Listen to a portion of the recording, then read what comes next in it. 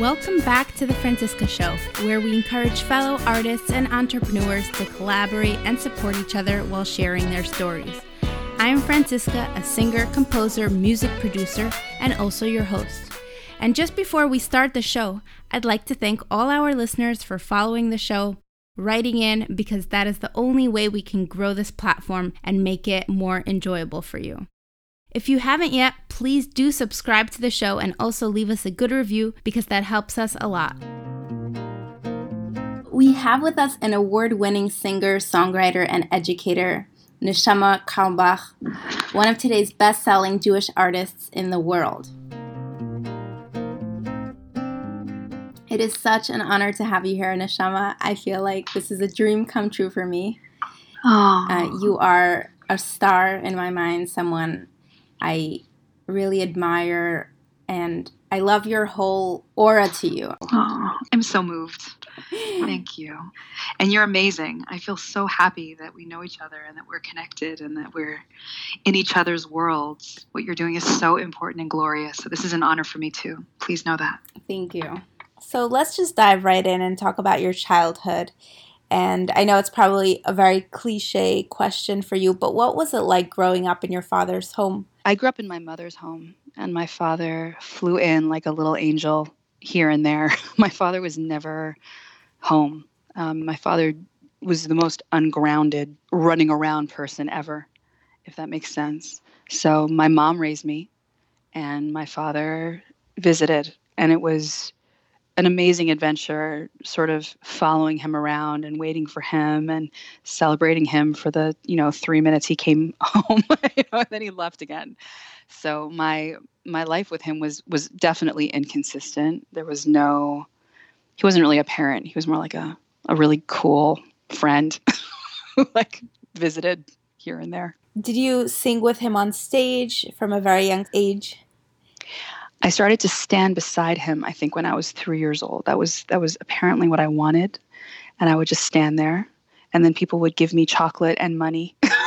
That was kind of cool. And then when I got old enough to understand that when I stood there, I received gifts, I did it more often. And that was just kind of like I think when you're young, your brain works in different ways. And I remember just being really tickled that people would smile at me and thank me and pay me. that was, for an 8-year-old, that was thrilling. And then when I was 15, I began to sing with him. But when I was 15 years old, I realized who he was. When I was 15, I realized how great he was and how his mission was really based in wanting to create goodness in the world. And I remember crying, realizing who my father was. It's like I just didn't know.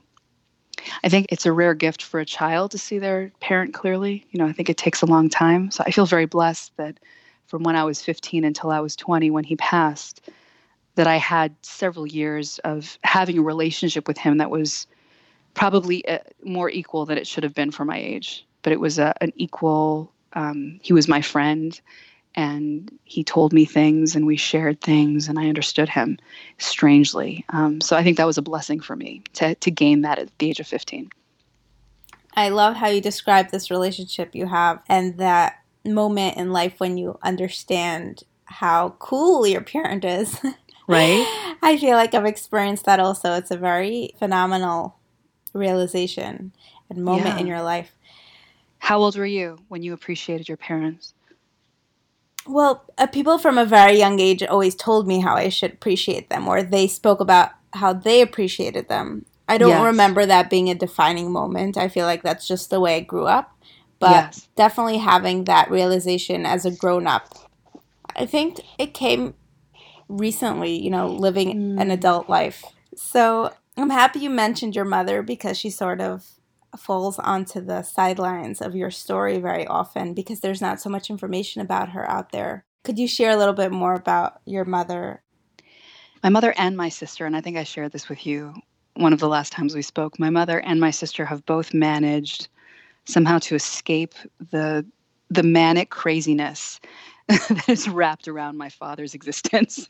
And I think they have escaped beautifully. And they feel it every once in a while, and we all kind of go into it as a family, but they have managed to have privacy and integrity in their privacy. And I really, really love that for them. My sister is the mom of 4 beautiful children. She raises them. She lives in Israel. And she gets to have a life. She's a photographer. She's amazing. She adopts animals sometimes who are in pain or who need homes before she finds foster homes for them. And she helps some of her friends care for their children. So she has 4 of her own. And there have been times that I speak to my sister and she has 9 children in her house just because she's helping. When someone is sick, she's cooking them a 30-course meal. She's extraordinary. And she has somehow managed to escape the frenzy of living as my father's daughter. And my mom she's amazing. I have no words for my mother. I would just cry, actually. She's so special to me. She becomes more special and more precious to me as I grow older. She was always close to me, but when I became a mother myself, just exactly what you said as an adult, I began to appreciate her in a way that I never did when I was younger. And I'm so grateful for her. My father has been the topic because he's gone and he is still here. And my mom has held it together for me. She's been a healer for me. She's been grounding for me. She taught me how to sort of run my own business. I don't know that I ever would have done that or been able to do that without her. She watches my children when I go out of town. I'm extraordinarily grateful for my family. And yeah, I love that I don't talk about them very much. It's really cool. It's good to have something that people don't know about. It's nice.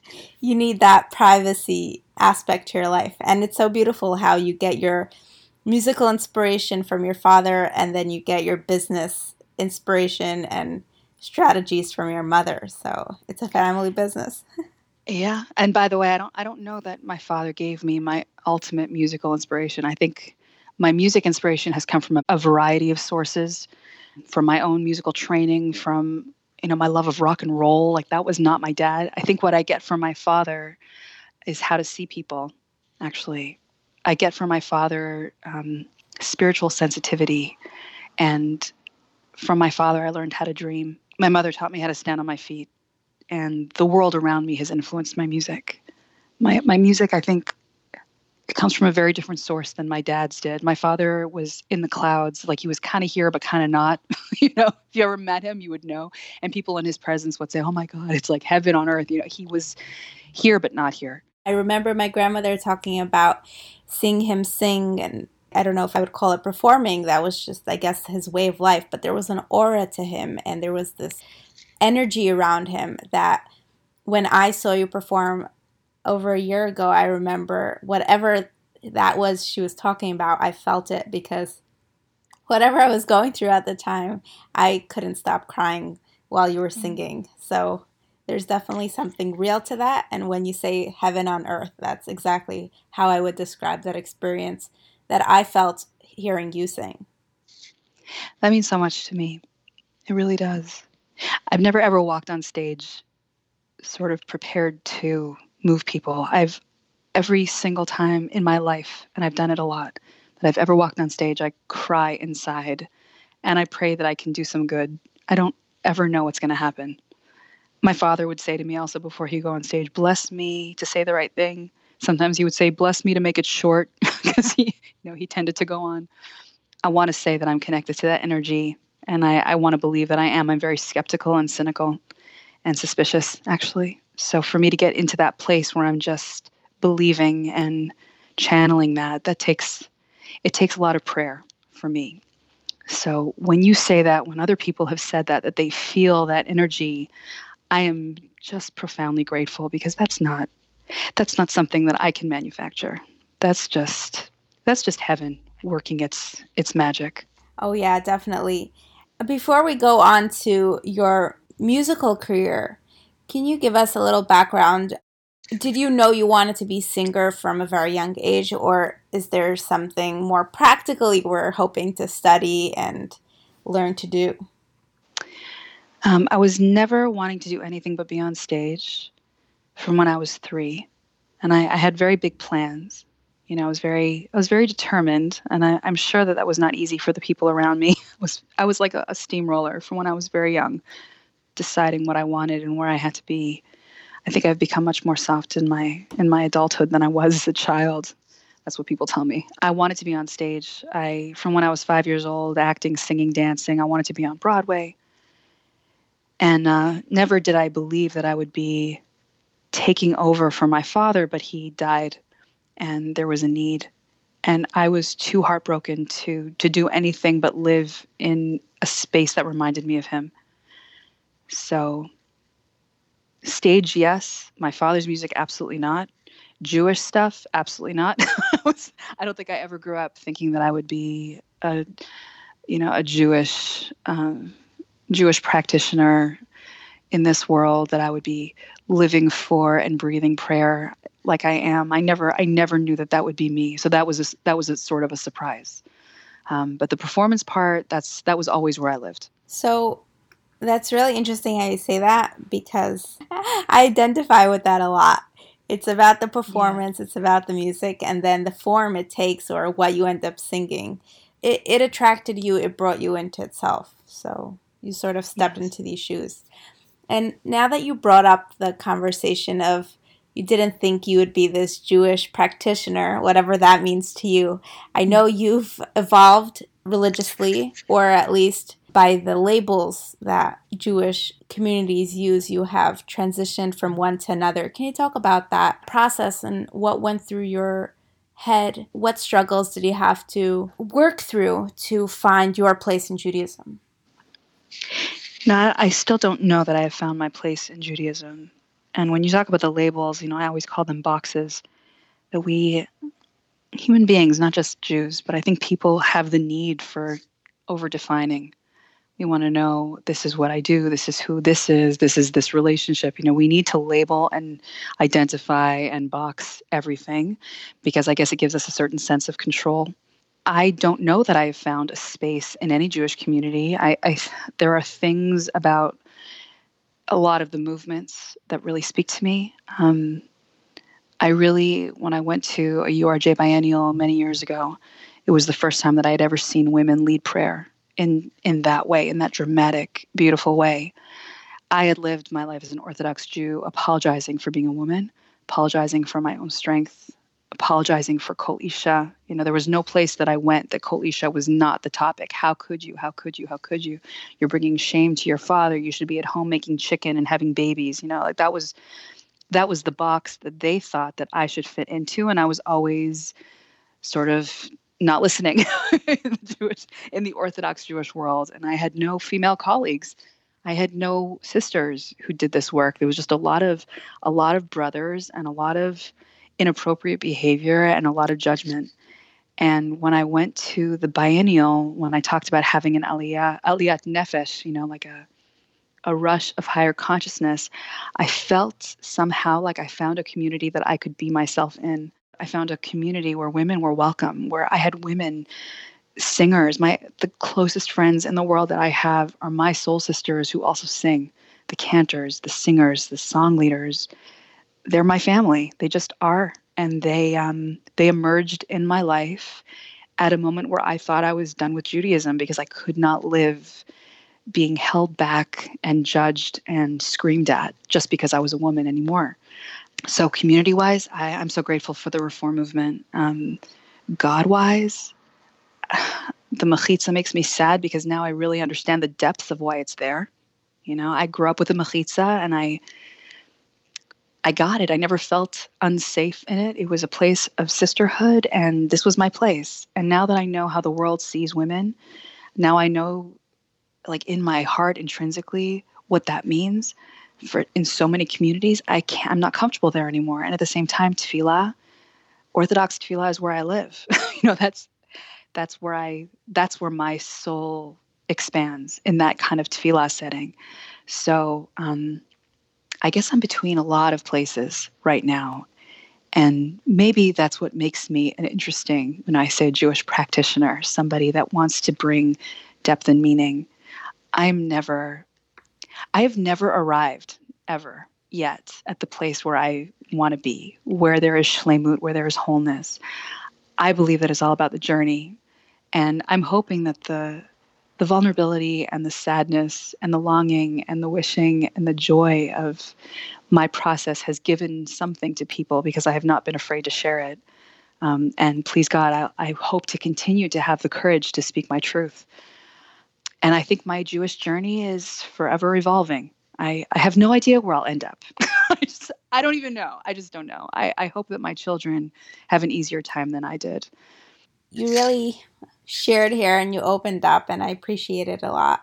And if I may add, my experience to this is that I feel very fortunate and blessed that I feel like I was born with the space to figure out for myself where I want to be and who I want to be and what I can do.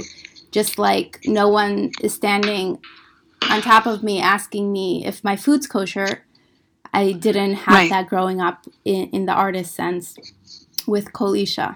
And thank God I was fortunate enough to surround myself with my husband and family members and a support system where the men around me do not represent that what you speak of, which absolutely exists in the Orthodox community. I'm not going to disvalidate. I just want to acknowledge that you were in an environment where you had a lot of this.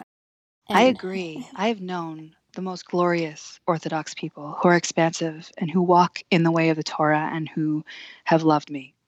I know that.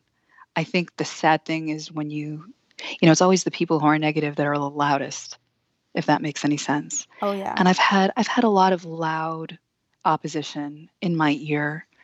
I know the people who have loved me, they don't call every day. They don't send 20 letters. They don't stalk me and yell. They're not that kind, even in a positive way. They have their own lives. The people I really respect have their own lives. When I meet people who are like, oh yeah, I hung out with your father for 30 years, it's like, didn't you have a house? Like, didn't you have a job? Didn't you have family? It's those people that have been the loudest. And it's a terrible thing for me to say it, that I feel far from the Orthodox world based on the representation of that voice. And of course, nothing is perfect. And of course, in an ideal world, none of us would live in those boxes. And of course, there are glorious people on all sides. And I've never met one person and say, oh, you're Orthodox, I'm out. Or, oh, you're Reformed, so I love you. It's not like that at all, like not even close. But when it comes to the larger community and the overarching themes, Kol Isha and where women sit in the Orthodox world is complex. Don't you agree with that? Even if you've had the right support for yourself, don't you feel that? There are a lot of boundaries and there are a lot of ways, and there are also a lot of interpretations to how to accept or live with certain boundaries and restrictions.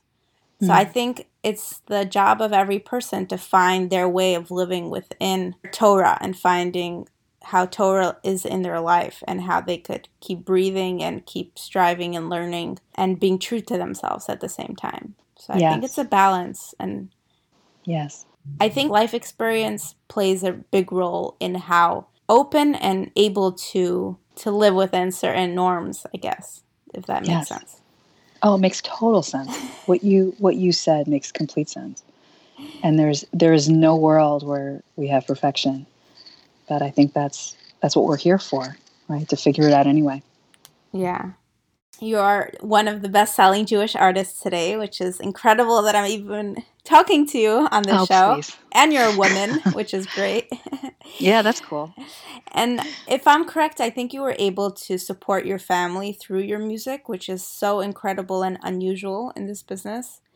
Yes. And things have changed in the past year or two. There have been allegations against your father, and I'm sure that's affected your livelihood. Can you share a little bit of what has happened and how that's affected you? That's a large question, and it's an important one. And I'm proud to say that I'm struggling through the writing of a book, which I hope will be received. There's so many angles to this story. It's hard to talk about it, if that makes any sense. Oh yeah. So my father, like every other person in the world, apparently had good things that he did and not so good things that he did. And the allegations about his behavior, they were all from before I was born and before I knew him. And I don't know that person that they describe. I only know that we must live in a world where nobody is hurt and nobody is violated. And that's kind of the beginning and the end of the conversation for me. And if my father were alive and he could, have a conversation with me, I would say the same to his face. The problem becomes when he's not here. And because I have been the messenger of his work, and because I have carried him with so much love, there are people in the world who literally do not identify me away from him. So in this moment of Me Too, in this place of awakening, which I believe is so, again, it's so important that we learn how to do it better. We got to learn how to do it better, period. The anger, the ban on my father, a lot of it has fallen onto me. And it's been confusing and painful and horrifying. And I have gone through just every possible emotion in this last year and a half. And yes, I stopped working because I became complicated. I think I was I was kind of a home run artist for people to bring in. They knew that I would come and that I would sell a lot of tickets and that the show would be great. And now it's complicated. Now it's my name became complicated. And I must say that after all of this time of exploration and back and forth and crying and fuming and mourning, this has become the best gift of my life. From this place of not knowing who I was meant to be, I was able to separate myself from him enough to find a new body of music, a new level of my own artistry, a new level of my own independent emotional healing. And I have never been more me than I am right now. I'm sure there's a whole lot of analogies in the world about walking through the fire and having to go through so much hardship before you find your way home. And I believe with all of me that is true. And I believe that the home that I have found now was even sweeter than the home that I left, if that makes sense.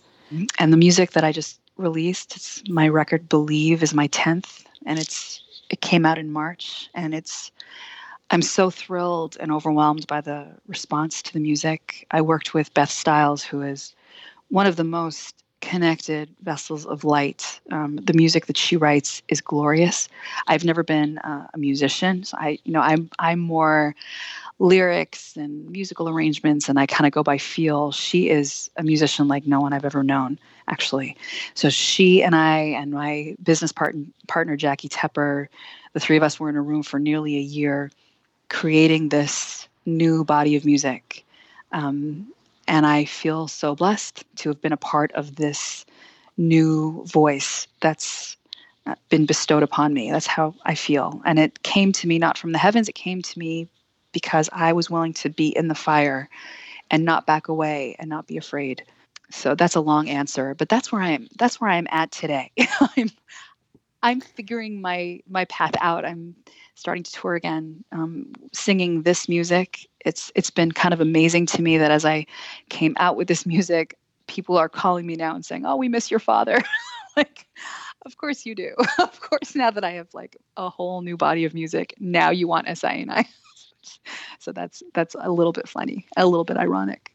But we are preparing to go out on the road again starting in the fall, and really elated and excited to give the message and the healing and the strength that I've learned. This is what I've learned this year. And I hope that it inspires people.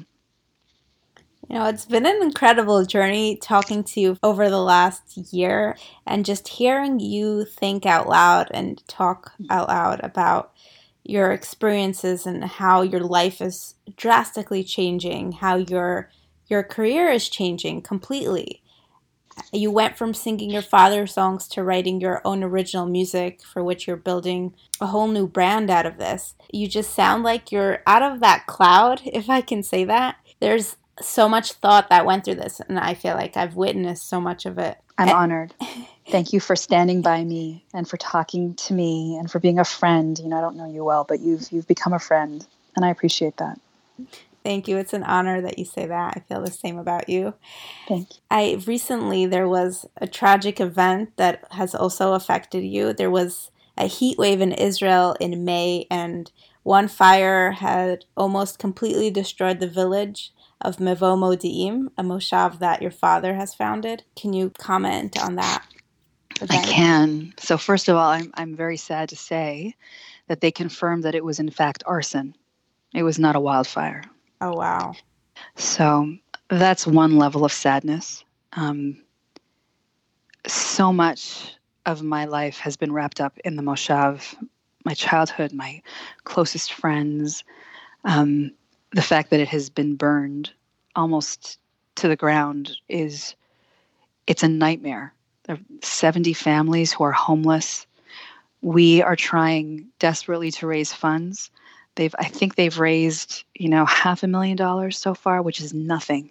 It's like it's an amazing accomplishment, and it's also just the very beginning of what these people whose lives and homes and businesses have been destroyed, what they need. So I encourage all of you out there. There's so much about this and so many places to give, just on the internet. If you guys just do a little search for helping the people of Mevo Modi'in, I'm at a loss, frankly. It's like the destruction of my childhood. My mother is just brokenhearted. My mother spent more time there than anyone.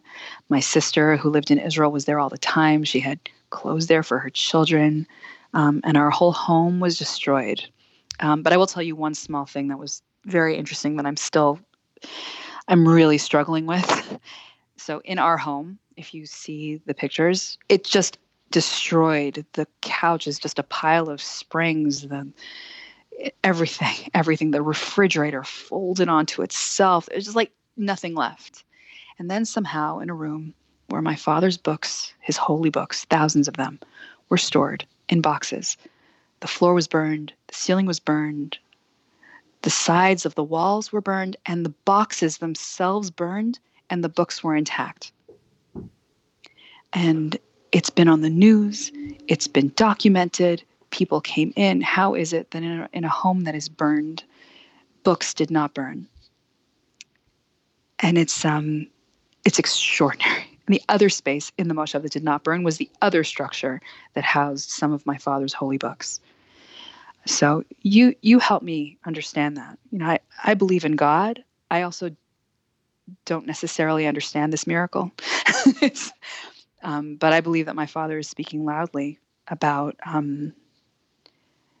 don't know. I don't know what he's saying. That's my truth. I'm coming to terms with it. I'm having many conversations with him, that how is it that everything was destroyed, but these were not. It's funny, right? It's very unusual. It sounds almost mystical.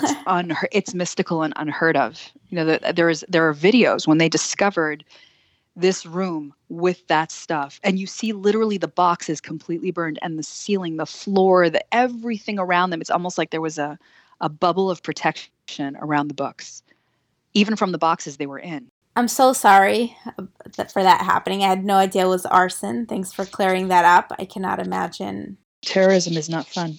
I'm blown away by my brothers and sisters from the Moshav who are fighting daily. I want to mention Brachi Sprung, who is sort of at the top point of the leadership of healing and bringing solace and getting people their passports and getting people their medication and getting people spaces to live and trying to iron out details that I can't even begin to fathom.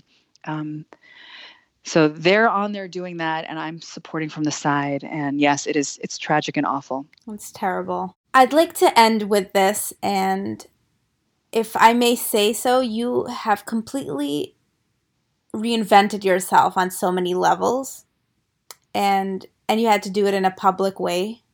But what would your advice be for anyone going through something extremely difficult or something that's questioning their existence to the core?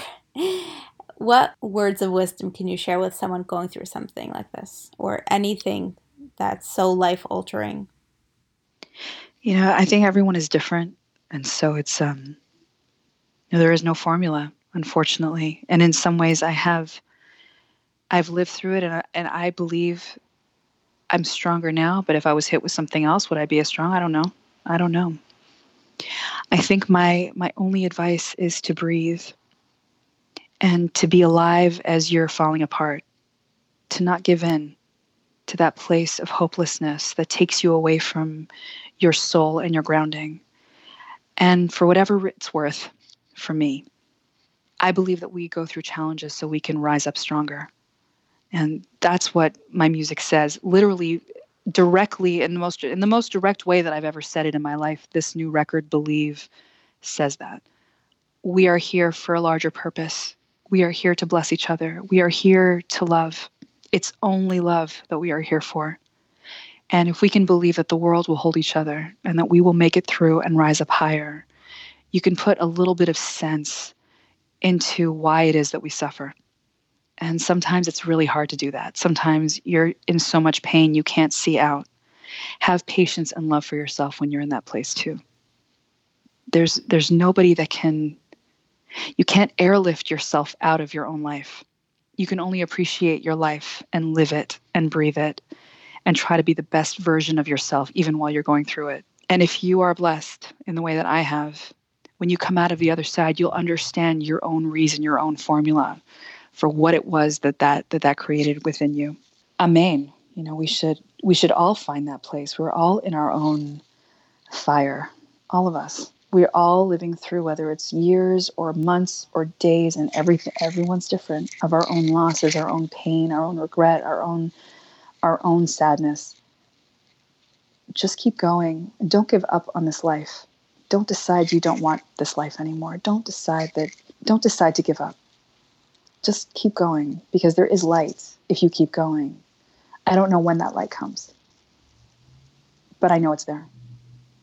Thank you so much, Neshama, for coming on the show, giving us your time and your sharing your story, sharing your wisdom, your support. Thank you, my friend. Thank you for doing this work and for talking with me all this time and for wanting to bring good to the world, because that's what you're doing. You really are. You keep going too. Thank you. We will wrap up this episode with the preview of the song Believe by Neshama Carlebach. This song is available on neshamacarlebach.com, on iTunes, and wherever else you get your music. If you have been enjoying the show, please make sure to subscribe, leave us a good review, share this podcast with other friends. Also, make sure to go back and listen to the episodes from the beginning. We have some amazing Jewish female artists who have been featured on the show. And if you do have suggestions for any future interviews you think we should hold, please make sure to reach out at franciskak@gmail.com. We love hearing from you. Also, please click on the link in the show notes to fill out a quick survey to help us build, improve, and make this podcast better for you. Let us light these lights for the world tonight. Let our hearts unite in the light, in the light.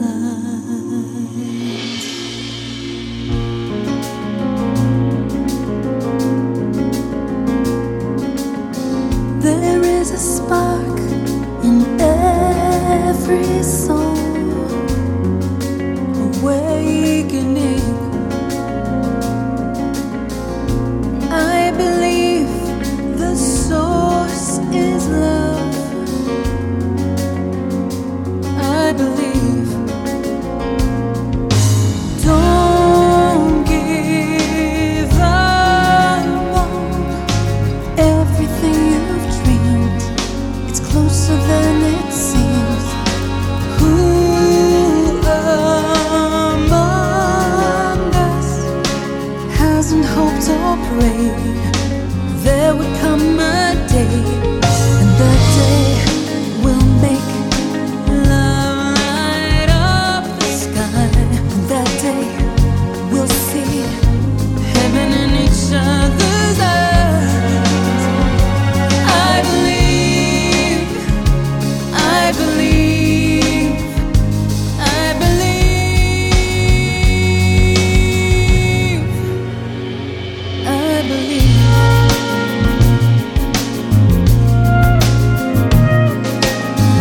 I close my eyes so I can see all that can be. We will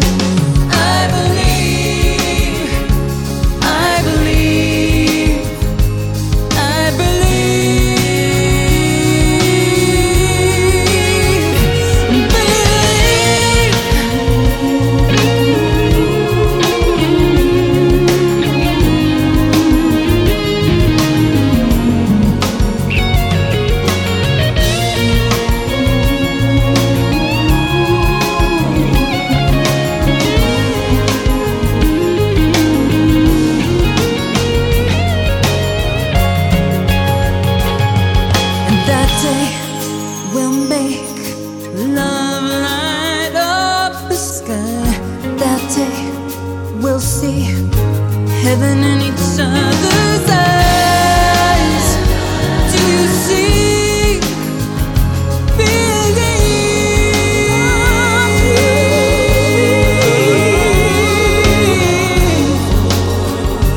I believe. I believe.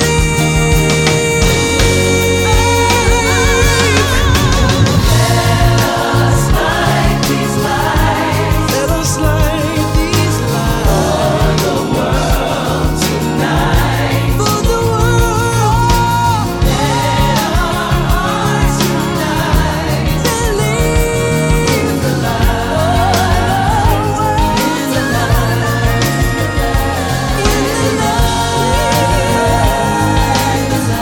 Beautiful. In the light. In the